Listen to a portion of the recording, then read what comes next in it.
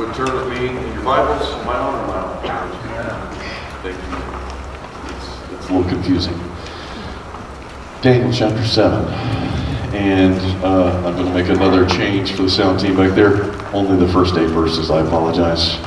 I'm sorry, guys, there's just too much to cover in these chapters. There's just a lot going on. And I feel as if, since we are starting this second half, if you will, of the book, I feel like I'm going to have to give you a new introduction to the book itself, because it's totally different than the first half of the book, and it might be helpful for us to read it with that different set of lens in mind. So we're going to read the first 8 verses and then go from there. So Daniel chapter 7, verses 1 through 8. Hear the word of the Lord. In the first year of Belshazzar, king of Babylon, Daniel saw a dream and visions of his head as he lay in his bed. Then he wrote down the dream and told the sum of the matter. Daniel declared, I saw in my vision by night, and behold, the 4 winds of heaven were stirring up the great sea. And 4 great beasts came up out of the sea, different from one another. The first was like a lion and had eagle's wings. Then as I looked, its wings were plucked off, and it was lifted up from the ground and made to stand on 2 feet like a man. And the mind of a man was given to it. And behold, another beast, a second one like a bear, was raised up on one side. It had 3 ribs in its mouth between its teeth, and it was told, Arise, devour much flesh. After this I looked, and behold, another, like a leopard, with 4 wings of a bird on its back, and the beast had 4 heads, and dominion was given to it. After this I saw in the night visions, and behold, a 4th beast, terrifying and dreadful and exceedingly strong. It had great iron teeth. It devoured and broke in pieces and stamped what was left with its feet. It was different from all the beasts that were before it, and it had 10 horns. I considered the horns, and behold, there came up among them another horn, a little one, before which 3 of the first horns were plucked up by the roots. And behold, in this horn were eyes like the eyes of a man, and a mouth speaking great things. Let's pray again. Father, as we hear these words and as we meditate upon them, pray, Father, you would help us to understand this portion of Scripture, that we would know something of your will and how it has unfolded and what might unfold in the future, perhaps in the near future, perhaps somewhere distant in the future. We pray, Father, that you would continue to give us wisdom in these days, help us to understand and interpret the times in which we live. We pray as well, Lord, that you would give us courage and comfort by the Word of God, to know that you are indeed the Lord who reigns over all things, over all times, over all places, that you are the God of heaven and earth. We pray in Jesus' name. Amen.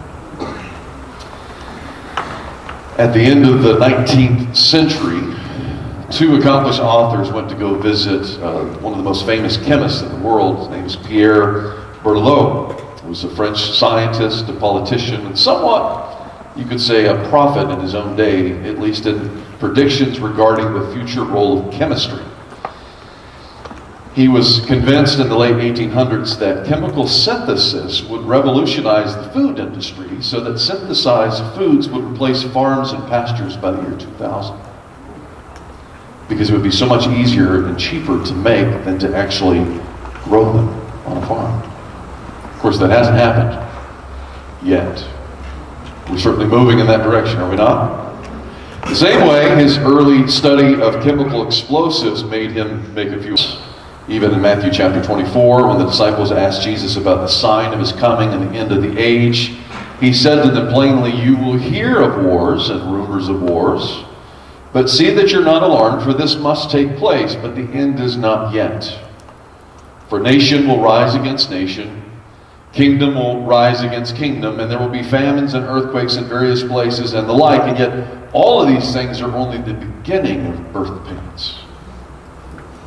The end is not yet, you see. Which is certainly reassuring on one level to know that the end is not yet. On another, perhaps not, but we still have the same questions that the disciples asked back then. The same question that Daniel was asking with his contemporaries 700 years prior to that. And the question simply is, how long, O Lord? That's why we've been singing this song again. How long do we have to endure this fallen world? How long do we have to endure many aspects of suffering and trials and wars and rumors of wars? How long? Until the end of the age. Of course, Daniel's generation thought that it was all going to happen very soon. At the end of the 70 years of captivity, many had come to interpret the scriptures from Jeremiah and other places that there was going to be a golden age, that the king would be restored to his throne, and that Israel would finally be ushered into this glorious kingdom. Of course, as Daniel is reading these things, this is when he receives some of these visions from heaven, correcting his understanding of the scriptures. He didn't quite have it right, and so more revelation was needed. But before we get into the content of the passage this morning, I think it would be wise to go over a few definitions. Again, this is a different type of scripture altogether. Maybe we should have some helpful hints on how to not interpret it.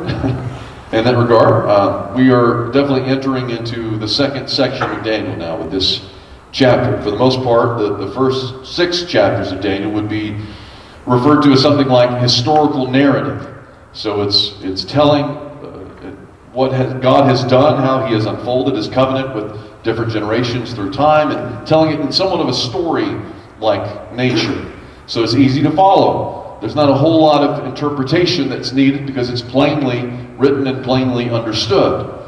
But now we're moving into a second segment of Scripture in the book, in chapters 7 through 12, that you would sometimes refer to as apocalyptic literature. It's a different type of genre of literature altogether. Now, most people today would probably associate the word apocalypse with either zombies, aliens, or robot takeovers of the world, right? That's what most of us are familiar with in this particular culture. And we also have this mindset that there are going to be some really smart Americans that we're hoping that are going to take out these predator civilizations that are coming to attack us. But of course, there's no mention in that secular version of the apocalypse of anything like the Antichrist or any beast coming out of the sea, and certainly not the return of Christ. The only thing that they would have in common with the biblical understanding of the apocalypse is this idea of a future disaster somehow. Of course, the English word apocalypse doesn't really mean disaster, even though those are often associated with the word, but the word in Greek, apocalypsis, literally means an uncovering or unveiling of something that's been hidden. So it's revealing a mystery that has been hidden for long ages past, and now tells us a little bit of a glimpse into the future. Sometimes just a few years into the future, sometimes much farther, even to the end of the age. In Scripture, though, apocalyptic literature doesn't serve as a cautionary tale like most of our modern day stories do. It's not like, okay, we're watching out for these signs that we can start to fight and overcome. That's not the purpose of this type of literature, but rather it serves more as a theodicy, which is another word that might be important to know. The word theodicy, Theodicy, means the justification of God. So in other words, the question is, how can God allow this level of suffering to continue on? How can God allow this type of wickedness to prevail? These wars and rumors of wars in which evil men are attacking innocent people. How long is he going to allow this to happen? And so apocalyptic literature serves as a theodicy to defend the righteousness of God, in which God is unveiling more of his plan to help you understand why. Why does he wait to bring his judgment? Why does he not immediately act, if you will? And so the purpose of this type of literature is to encourage God's people to trust in the Lord in the midst of all of this change, in the midst of regime change, in the midst of great suffering and wars and clashes of kingdoms. How can we continue to trust the Lord in the midst of these types of things and to persevere in our faith when nothing seems to be at peace? During World War II, the Germans, many of you know, had created an Enigma machine, which is a type of encryption machine that they thought was a code that was unbreakable. They could send code to their friends and their allies and be able to explain, here's what we're about to do, here are the attacks that we're about to make. And of course, Many of you also know that the British mathematicians were able to decode their unbreakable code with their own ultra system. And in fact, if I were to put it in layman's terms today, for most of you who live in this part of the country, it's sort of like the Michigan Wolverines stealing the signs of their opponents in football. Right? So they're getting the code in advance, so they know how to attack, how to make their own plans. Well, of course, the problem is they had to keep it a secret. The British couldn't let the Germans know that they had cracked their code, because if they had, then they wouldn't have any more advantage. And so there were times in which the British literally had to let some battles be lost, and had to let lives be lost, and continue to act ignorant and try to find other ways to win a battle without revealing their knowledge of the Germans' plans. And so, as a result, it was a quandary for them in many ways. But I could say, in some ways, apocalyptic literature, it helps us to understand that God already knows the code. He already knows all the plan in advance, and you don't have to worry about all these enemies that he's about to describe to us in this chapter, and any of the other enemies that show up in Scripture, or any other enemies that show up in our own country, or those who are attacking our country. You don't have to worry, because God has already laid it out in advance. We have all the answers in advance. We have the code. The problem is, with this type of literature, though, the code is still code, and so it's hard to read. It's hard to interpret. There's symbols and very bizarre imagery that at times is shared with us, and we're like, what? That's very much apocalyptic literature. And so, as a result, it's not easy like historical narrative to interpret, and that's why we don't often, unless you guys have done this, I have never, turned to a new Christian and say, where should I read first? Oh, you should read Revelation first. That would never happen, because they would be confused and dumbfounded in 1,000 different ways, and like, well, how am I supposed to draw near to God with this? It's very difficult. But this type of literature and this type of imagery is known in other parts of the Old Testament. You'll see quite a bit of it in the books of Joel and Zechariah as well. Like, you'll see these images of locust armies that you're trying to interpret, flying scrolls, nightmarish horsemen that are coming to attack different parts of the world, and even a stranger with a woman stuffed in a basket who then is carried away by storks to another land, and you're like, not sure what I'm supposed to do with that. But that's very common. There's imagery that's meant to point to something else. You're not meant to interpret it literally. So this whole second half of the book of Daniel, chapters 7 through 12, is the most extensive apocalyptic literature section we have in the Old Testament. Of course, if you turn to the New Testament, you can see the same thing for the most part throughout the entire book of Revelation, even though the first couple of chapters have an epistolatory form. In other words, they're written as letters to churches. It still has apocalyptic elements strewn throughout those chapters as well. So the whole book of Revelation, technically in the Greek, is just called apocalypsis. It's the apocalypse, meaning it's an unveiling or uncovering of something that is about to take place or might take place years in advance. And so it gives us this eschatological vision of the end times. Yes, I threw out another big word there. Eschatology is another word that might be helpful, because whenever you read about this stuff in commentaries or any other type of online thing, because I know many of you read online stuff, I don't trust all online things, but nevertheless, the word eschatology means the study of the end times, or the study of the last things, or the study of the end of the age. In some ways you could say we're in the end times now, but there's also another concept of the end times, meaning the very last day, if you will, and the very last days. And we'll find that even in the book of Revelation, John uses both contexts. In some cases he's talking about things that are about to happen immediately within his generation, and then other times he's talking about things that will happen farther into the future. And so it's important for us to understand the difference in timing. Not all things are meant to be interpreted now or later in that regard. Especially, we need to be careful with trying to read the newspaper and then assuming that everything we read in the newspaper is what was predicted in any of these apocalyptic passages. I can see why we would be tempted to, just because you have countries like the United States that might represent an eagle, and Russia might represent a bear, and other things like that. So it's easy to draw conclusions, but that's not exactly what's being said in these passages. In addition, there's also the problem of symbols in time, even the numbers themselves, when you're trying to figure out the time, you're trying to understand what the numbers mean. They don't always correlate to a very literal explanation. Even the numbers themselves can be interpreted symbolically. So don't misunderstand me. There are people out there that think that all the scripture should be interpreted literally. It's impossible to do that. Literally, you would have to say Jesus is a door, or Jesus is the bread. Literally, he's come down from heaven and has become a piece of bread that you're about to put into your mouth. That was a fight for many hundreds of years that has taken place in the context of the church. So how do you interpret something literally that's meant to be interpreted figuratively? The same thing goes for apocalyptic passages. It's not meant to be read the same way that you would read some normal narrative. But the good thing is, this should encourage you, much of what we're given in these apocalyptic passages is actually explained so that we know generally the gist of where this is going. In fact, it's interesting, this is the first time in the Old Testament that we are introduced to the angel Gabriel. It's also the first time we're introduced to the angel Michael. Apart from the book of Daniel, we wouldn't know the names of these men, apart until we get to the New Testament, if you will, at least with Gabriel.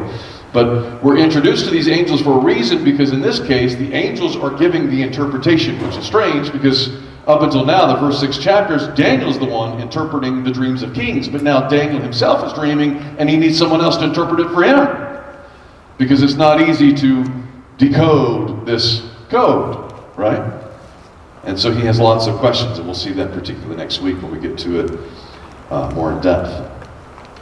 But in this particular case, in chapter 7 of the book of Daniel, it's important to understand this is a very pivotal chapter. In fact, it is the key chapter in all the book of Daniel for a number of reasons. First of all, if you remember when I gave you the first intro back before we began the book, I had shared with you the fact that most of the first half of the book is written in Aramaic, which is the language of the Babylonian Empire. It's actually very similar to Hebrew. It shares the same alphabet, and for the most part, and has many of the same cognates that they have in common. If you know Hebrew, you could probably figure out some of the Aramaic language as well, but there's also some differences.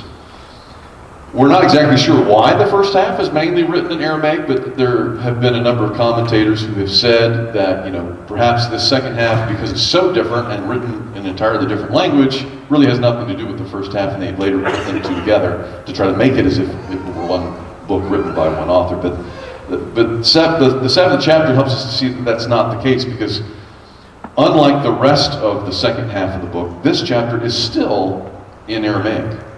It's not in Hebrew. Chapter 8 is when we go back to the Hebrew. But it's meant to be part of chapter 2 through chapter 7, forms this chiasm, which is like an X, if you will, that shows that somehow chapter 2 and chapter 7 are meant to be interpreted at the same time, if you will. They have a lot of commonality. They're speaking about the same things, but using different images. And you'll find that the rest of the chapters in the book of Daniel after chapter 7 are not giving you a whole lot of new revelation per se in regards to this greater vision, but are fleshing out some of the smaller parts of chapter 7 and chapter 2. So there's some cyclical revelation here. It's a continual unfolding, if you will, of what's actually taking place. So it's helpful for us to understand there is a lot of correlation between the first half and the second half, but we'll see this, I think, somewhat clearly even today. But it's also the most important chapter in the book of Daniel, because we find that outside of this angelic interpretation, we're also beginning to see Christ most clearly in the 7th chapter of Daniel. Next week we're going to unfold that as much as we can to help you to see that indeed Jesus is the one that we've been looking for. He is the coming King who receives the kingship from his Heavenly Father. And how all of these strange images and all of this beast and all these classes of kingdom is pointing us to the coming of Christ. So we can't miss that. All right, so I imagine most of you are like, okay, is he ever going to get to the text itself? We're going to do that now. But I felt like we had to get a little bit of background material just to get on the same page here. So if you look at verse 1, first thing you should notice is that we're going back in time. Because in the previous chapter, when we last left Daniel, he was under the realm and the reign of Darius the Mede. And he had just been delivered out of the lion's den, right? But now we see, we're going backwards, probably about 10 years or so, not to the last day of Belshazzar's reign, which we saw in chapter 5, but actually to the first year of his reign, which we're not exactly sure when that happened, because again, it was a co-reign between him and his father at the time. But nevertheless, it's this first year. So we're going back in time to fill in some of the gaps of what we didn't see earlier on. And this time, for the first time, as I mentioned before, Daniel's not the one interpreting the dreams. Rather, he's the one dreaming himself. We haven't seen this yet. This is the first instance in which he receives a dream, he receives a vision, and he doesn't understand it. Now, we're not told ever, anywhere in Scripture, explicitly why God often would deliver his revelation to the prophets through dreams and visions. It never actually comes out and says why. But in Amos chapter 3, verse 7, it does say the Lord does nothing without revealing his secrets to his servants, the prophets. So we know that part of the reason why he's doing this is to reveal his secrets in a very pictorial form. But unlike with Moses, if you remember, who had the privilege of being able to speak to God face to face, without dreams, without visions, without these oracles, Daniel is getting much of his revelation through this very unusual apocalyptic form. And but he's also told to write these things down. It's not just for his benefit, but primarily for the benefit of God's people, not just those who are in exile during this time, but even for our generation, we might understand something of God's covenant, something of God's ways. All right, so now take a look at verse 2. Let's get into the thick of it here. Daniel says in verse 2, I saw in my vision by night, and behold, the four winds of heaven were stirring up the great sea. All right, so we're going to try to decipher some of this code for you. So what is the great sea? If you have read the book of Numbers, you read the book of Joshua, you would know that the great sea refers to the western boundary of the promised land, which refers to that big span of water that goes all the way from Israel all the way to Spain. Which body of water am I referring to? The Mediterranean Sea. That is the great sea. So even though Daniel is now in Babylon, in his vision, in his dream, he sees himself standing on the shores of the Mediterranean Sea from the coast of Israel. Okay? He's looking out and he's seeing this sea, and we see that it's a very tumultuous body of water with very, very choppy waves. Winds are coming from every direction and stirring it up, right? So it's meant to be a scene of chaos, if you will. In fact, it reminds me a little bit of the men's winter retreat last year when we were at this godforsaken place on the coast of Lake Michigan.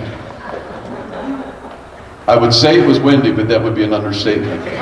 We didn't walk to chapel services, we were blown to chapel services. And if we weren't blown in that direction, we had to walk an extra 10 steps per each normal step to get to that spot because it was blowing you. But I had the courage, I had the nerve to stand outside just to watch the tumultuous waters that day for all of maybe a minute and a half before I couldn't stand any longer and had to go inside. But it was fascinating to watch just how choppy it was, how gray, how dark. This is sort of what I'm envisioning when I see Daniel standing on the coast of Israel. He's not seeing something, it's not a bright sunny day. This is meant to be a very dark and foreboding scene in which God is revealing something to him that looks more like a nightmare than a typical dream. So Daniel's standing there, he's mesmerized by the winds and the waves, but then all of a sudden, as he's been watching this scene, to his great horror, he sees four otherworldly beasts come out of the water one at a time. And it scares him. In fact, I'd say if we were to try to put this in perspective, John Shane, you've been to Japan. How many Godzilla movies have you seen? All of them. He could probably name the top 20 nemesis of Godzilla, but I was trying to look them up yesterday just to get a better picture for this. But if you could imagine the citizens of Japan standing looking out at the ocean or the Sea of Japan or wherever it is they're standing, and all of a sudden Godzilla comes out, head out of the water. And then after that, King Kong. And then after that, the three-headed monster, I forget its name, and then others like that. For those of you who've seen these movies for the last however many years they've been putting them out. Very unusual looking creatures, mind you. But each one of them is more ferocious, more scary than the first. And we're not talking little guys, we're talking massive creatures coming out of the water. So again, when you're reading this, it's hard for us to connect probably, because we think it's a lion. Okay, great. We've seen lions at the zoo, but it's not just a lion.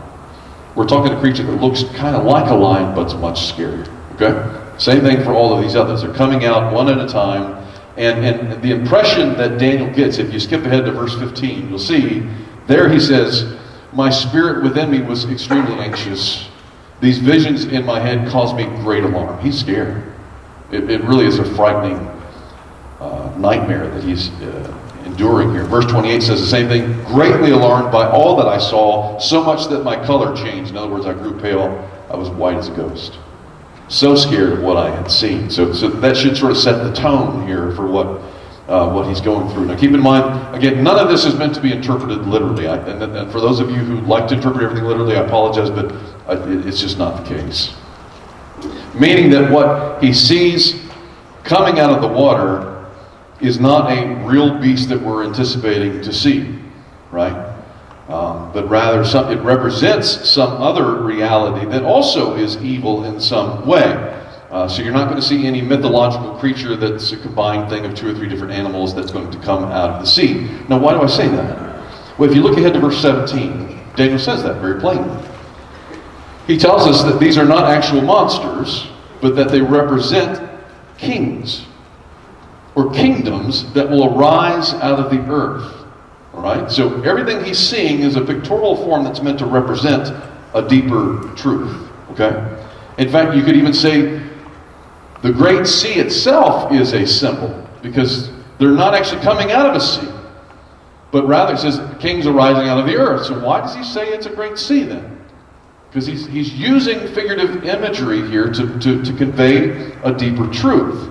Again, when you think about the sea itself at the beginning of time, at the time of creation, if you remember, God created the land and he separated it from the waters, right? There's supposed to be order and beauty and all of this aspect of his reign being submitted to even by creation. Jeremiah chapter 5 verse 22 explains that God placed the sand as a boundary for the sea, a perpetual barrier that it cannot pass. Though the waves toss back and forth, they will not prevail. Though they roar loudly, they cannot pass over it. Same way, Job chapter 7 verse 12. We're told that God placed a guard over the sea and over all the great sea creatures, even the likes of Rahab and Leviathan. So all those scary mythological creatures that other pagans have been scared of all their lives, he's saying God controls all of this. There's nothing outside of his control. He's going to keep it within its place, if you will. There's an order to this. But what you're meant to see is that the sea takes on this role of chaos, if you will. It doesn't want to submit to God's will. It doesn't want to obey God's commands. And it becomes associated with the place of evil, a place of fear, a place of great disorder and chaos. So he's using this imagery to help us understand it. So when you see a creature coming out of the water, in our minds we should say, this can't be anything good, right? This is something evil. This is something fearful. This is something that does not submit to God. That's the imagery that we're meant to interpret. And it's the same way when we finally get to Revelation chapter 21, same thing. You'll find that John sees this creature, this beast coming out of the sea. Immediately, your flag should go up and say, okay, this isn't good, right? This is not a good thing. This is a scary thing. This is an evil thing. That's the way we should interpret this. Which is strange, given the fact that, at least up until now, we've seen God work with these kings and even redeem some of them. And it seems like, they're not all such bad guys, but we're not getting the rest of the story of what they've done. But now we're beginning to see there's a lot of evil here, and even much worse than we've ever seen yet, that's going to continue to unfold. So it's something that we're meant to pay careful attention to. Now, on the other hand, have I lost you yet with the sea? On the other hand, Revelation chapter 4, verse 6, we find that before the throne of God, there's a sea. But it's referred to as a sea of glass, right? It's referred to as this this sea of crystal where everything is peaceful and pure and submits to God's law perfectly. All right, so on the one hand, you're seeing a place of evil, you're seeing a concept of evil meant to be set in contradistinction to this great sea that is perfectly at peace. But it makes sense, though. You'll find that again later on in the book of Revelation, when it describes the new heavens and the new earth, John says, and there will be no sea there. What does he mean by that? Again, he's speaking figuratively to say there's not going to be a place of chaos anymore. There will be no more tumult. There'll be no more evil and fear and all those things. It will all be gone. Now, does that mean literally that there'll be no more oceans and lakes and ponds? I personally don't think so. You can disagree with me. I personally don't think so for this reason. Primarily because I believe that God, in the victory of the cross, is restoring all of creation. There's not a single aspect that gets left behind in terms of He's going to restore it all. The new heavens and the new earth, it's not a totally different place. I know some of you disagree with me on that. It doesn't say that the world's being annihilated, but it's being purified by fire. My mind, He's redeeming it all. So I still think there's an ocean. The only difference is it's not a scary place anymore. No longer 100-foot waves. How many of you want to go on a boat ride when there's hurricane force winds and 100-foot waves? A few of you. It'd be fun for the first couple minutes. But for the most part, none of us. That's scary. I mean, and it's so deep and so dark and so mysterious. I mean, it's a fearful place. If there is an ocean in the future, in the new heavens and the new earth, it won't be like that. But let's take a look at these four creatures again that are rising out of the sea. Verse 4. Daniel tells us that the first creature he saw was like a lion. Now, again, pay careful attention to this. He's not saying it is a lion, but he's saying it's like a lion. Each one of these creatures, he says, it's like this, right? So again, he doesn't know how to describe it perfectly, but it's something like a lion, but also in some ways has something that looks like eagle's wings. And in the same way, he'll describe the next couple creatures as well. An earthly beast of some kind, it looks like, but it has very unique features. But the fourth beast is meant to stand out to us because he can't come up with anything that it looks like. Totally different. In fact, if you try to draw it, I encourage you kids, you want to go home and draw some creatures, try to draw the fourth beast, show it to me next week, all right?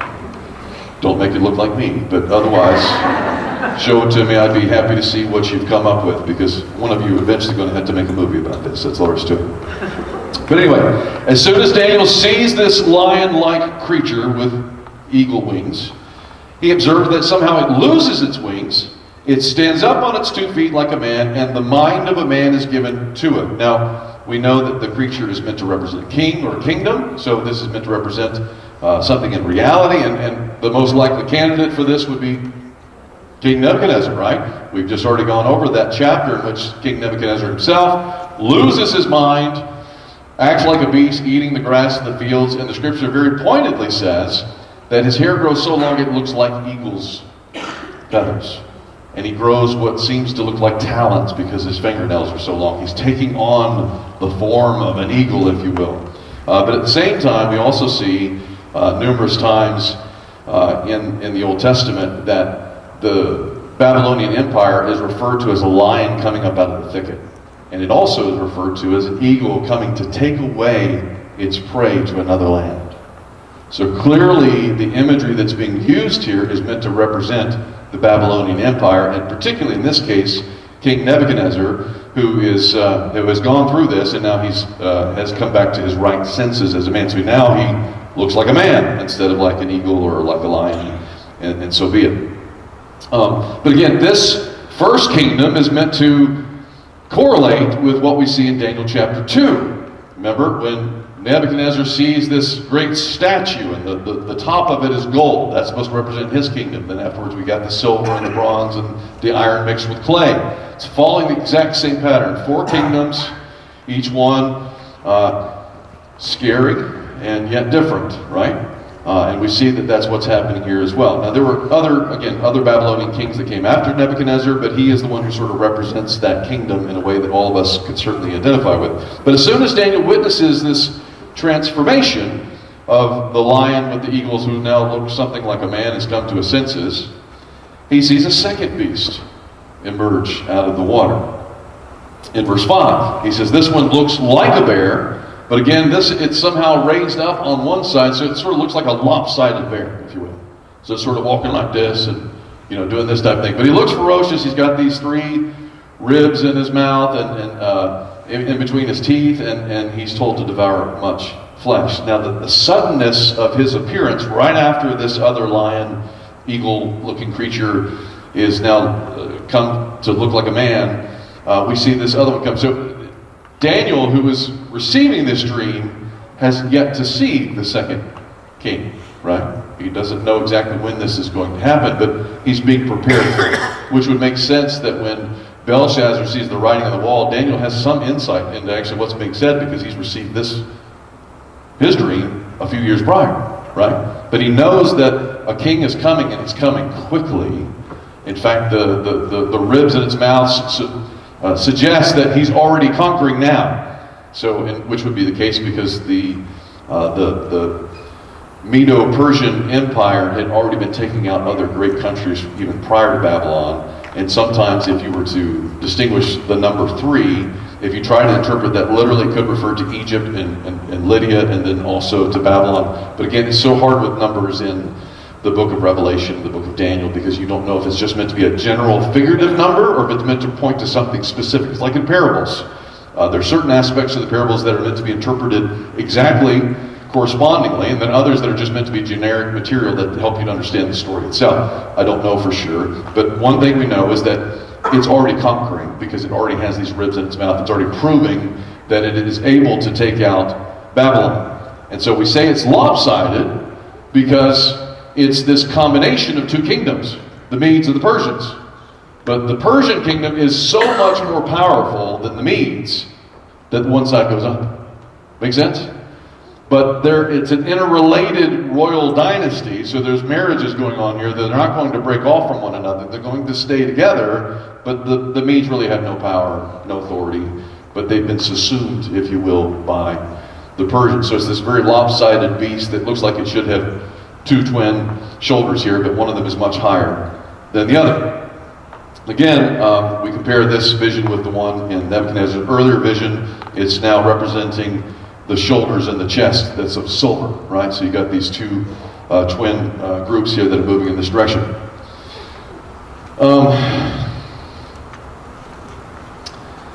So little time.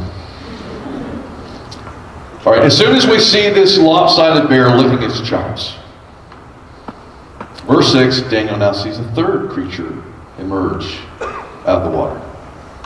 And this one, he says, looks like a leopard, but with 4 heads and 4 wings on its back like a bird. Now again, notice the repetition of the number 4 here. It can be interpreted literally, but it also can be interpreted figuratively.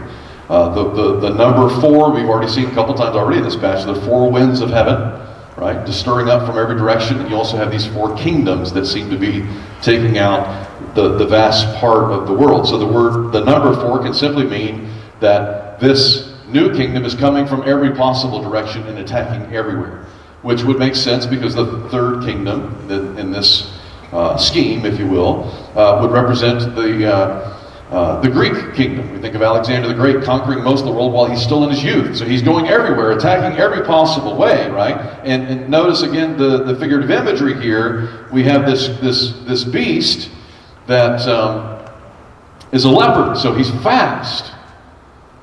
And yet he's also got wings. He can go great distances. So you got the best of both worlds in terms of speed and his ability to go everywhere. And he's attacking everything quickly and dominating everything so easily. And yet he has 4 heads. So possibly the 4 heads, other than the directions in which he goes, can also refer to after Alexander the Great, after he dies. There are 4 generals that were his satraps, and also his generals that took over different parts of his realm, to where literally there were 4 different places that they were ruling over. Could mean that. Don't know for sure, but sounds decent as a theory.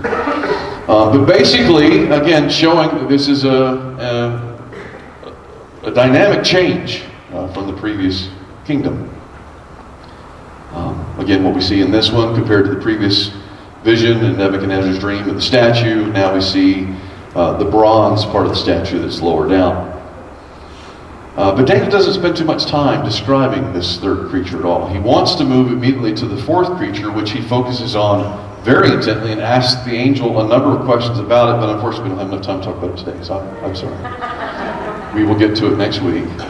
But I wanted to focus on something that we can actually apply today before we get to that fourth creature. What I would like to do is talk about the fourth creature in context of the Son of Man. And unfortunately you'd be here for about 3 hours if I got that far, so I'm trying to be gracious to you guys. But nevertheless, I want to have a couple takeaways from what we've seen thus far. A few at least. First, notice carefully that even though these creatures are hell-bent on destruction and are emerging from a very chaotic and evil place, it's God himself who stirs them up to action. Don't miss this. Where do the winds come from? The winds of heaven. God is the one who's stirring up this sea. God is the one who's stirring up these kings to action and to take out these vast swaths of territory all across the world. And we know that to be the case in a number of ways, even throughout the book of Daniel. In fact, that's one of the main points that Daniel's been making throughout the first half of the book, reminding King Nebuchadnezzar again and again, who gave you the power to do this? Who raised you up? Who enabled you to take all these kingdoms that you're so proud and boastful about? The Lord. In fact, if you remember, the very reason why King Nebuchadnezzar loses his mind and acts like an animal is because God takes his sanity away from him, because he boasts that he did it all by himself. And God is reminding him, no, I raised you up. If you look at the imagery that's given in this particular passage, notice a number of things about that lion and its eagle's wings. Remember, it says he has these eagle's wings. As soon as we see the eagle's wings, it says the eagle's wings are plucked from him. And the word that's used in the Aramaic, very similar to the Hebrew word, it literally means like plucking hairs out of your beard. His wings are just plucked off. A major part of who he is, they're just plucked off immediately. And it's a passive. He's not plucking them off himself. Who's plucking them? Who's taking his wings from him? God is. And then it says he's raised up to stand up on his... How is he able to do this? Have you ever seen a lion raise up on its own legs and start walking like a man? No. God raises him up to stand like a man, and it also says, and he's given his mind to think like a man.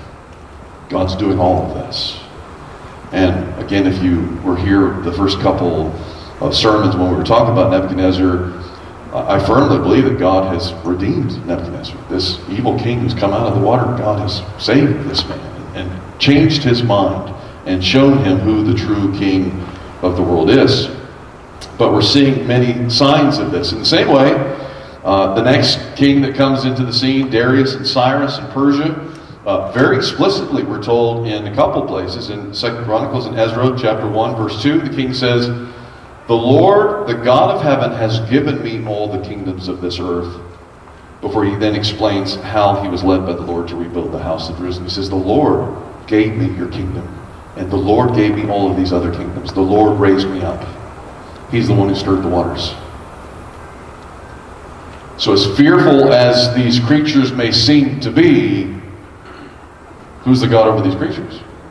Right? The scripture makes it ever so plain that even these mythological creatures like Leviathan and Rahab and Behemoth and all that stuff, who made them?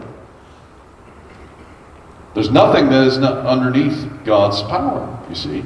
And then notice too that the command that's given to this creature is to arise and devour much flesh. Who's commanding the creature?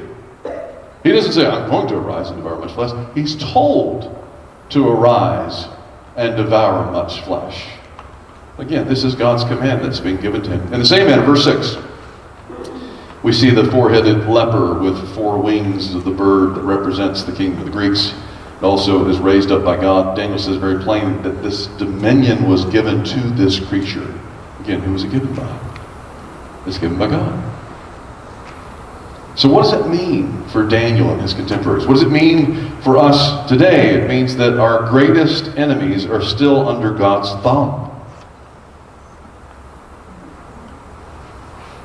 That all of these things that we're so fearful about, or even who the next president of our country is going to be, We're so worried about, what's going to happen tomorrow, what's going to happen to our children, what's going to happen to the future of our society and our civilization. All of this is under God's hand. He's the one who stirs up the waters.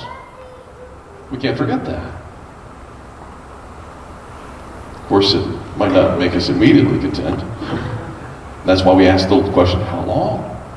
How long do we have to endure this? How long do we have to see evil upon evil? And if you want to know more about that type of question and how it can be answered, you might want to turn to the book of Habakkuk. It's another very interesting book. It's not apocalyptic, but just more oracle-based. But in that book, Habakkuk asks the question, he sees the evil in Israel, and he's like, God, how do you tolerate this? When are you going to save us from this horrible thing? He says, I'm coming very soon. I'm sending the Assyrians to take you all out. And Habakkuk says, that's awesome. No, he doesn't. He complains. And what does he say? Well, they're more wicked than we are. How could you use them to attack us? And he says, okay, I'm coming to get them after I come to get you. I'm going to take them out. Now, does that immediately make Habakkuk feel better? No, it's still scary. He doesn't know what the future holds. But you begin to see his faith take hold as he begins to understand God has already worked all this out long before he ever was born. And that's when he says, even though the figs do not blossom, even though the crops do not come in, the wine is not flourishing, what will I do? I'll give praise to my God. My life is in his hands, you see. Go back and read Habakkuk. You'll see. It's a beautiful book. Ends so wonderfully after all the scary things he's been told. But it's not until the New Testament that we finally get to see the one who in a moment can command the wind and the waves, be still. It's done. Not only is the God the one who stirs up the waters, he's the one who calms them as well. And says, no more. It's closing time. The question, though, is, do we really want that to happen? Are we ready for closing time? Again, if your greatest fear is zombies and robots and aliens, you have no idea what fear is. When you read about the day of the Lord in the minor prophets, it will scare you to death. Because on that day, after the bear comes, the snake strikes. After the snake strikes, there's traps all around. There's nowhere to go. There's nowhere to hide. You call out rocks to fall down upon you because the great wrath of the Lord is much, much worse than aliens and zombies. You can't run. You can't hide. You can't fight. Do you want to face God's judgment and his wrath without any protection? We said last week that Jesus purposely went to the cross to die for sinners. And on the cross, he was surrounded by the lions. And he faced the judgment of God then and there so that we wouldn't have to. If we would look to the Lord by faith, that we could find peace with God, that he would calm our waters and be able to know that we're not at odds with God anymore. He's come to bring peace with us now. But there's still a day in which he's coming in wrath. And he's preparing us for that, even with this, reminding us there is a day. It is coming. My righteousness will be vindicated. But in the meantime, trust in me. Look to me by faith. It's the only hiding place you'll find in this world. God is our refuge. God is our mighty fortress. God is our Savior. Look to Christ by faith. Let's pray together.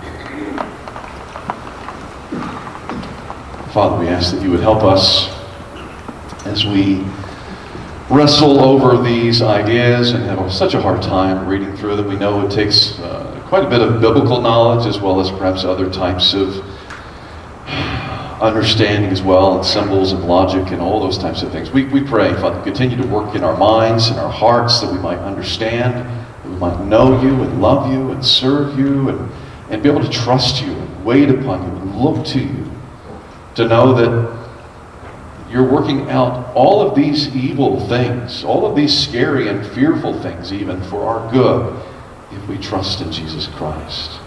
We pray, Father, that you would indeed help us to trust him more and more each day. In Christ's name we pray. Amen. The final hymn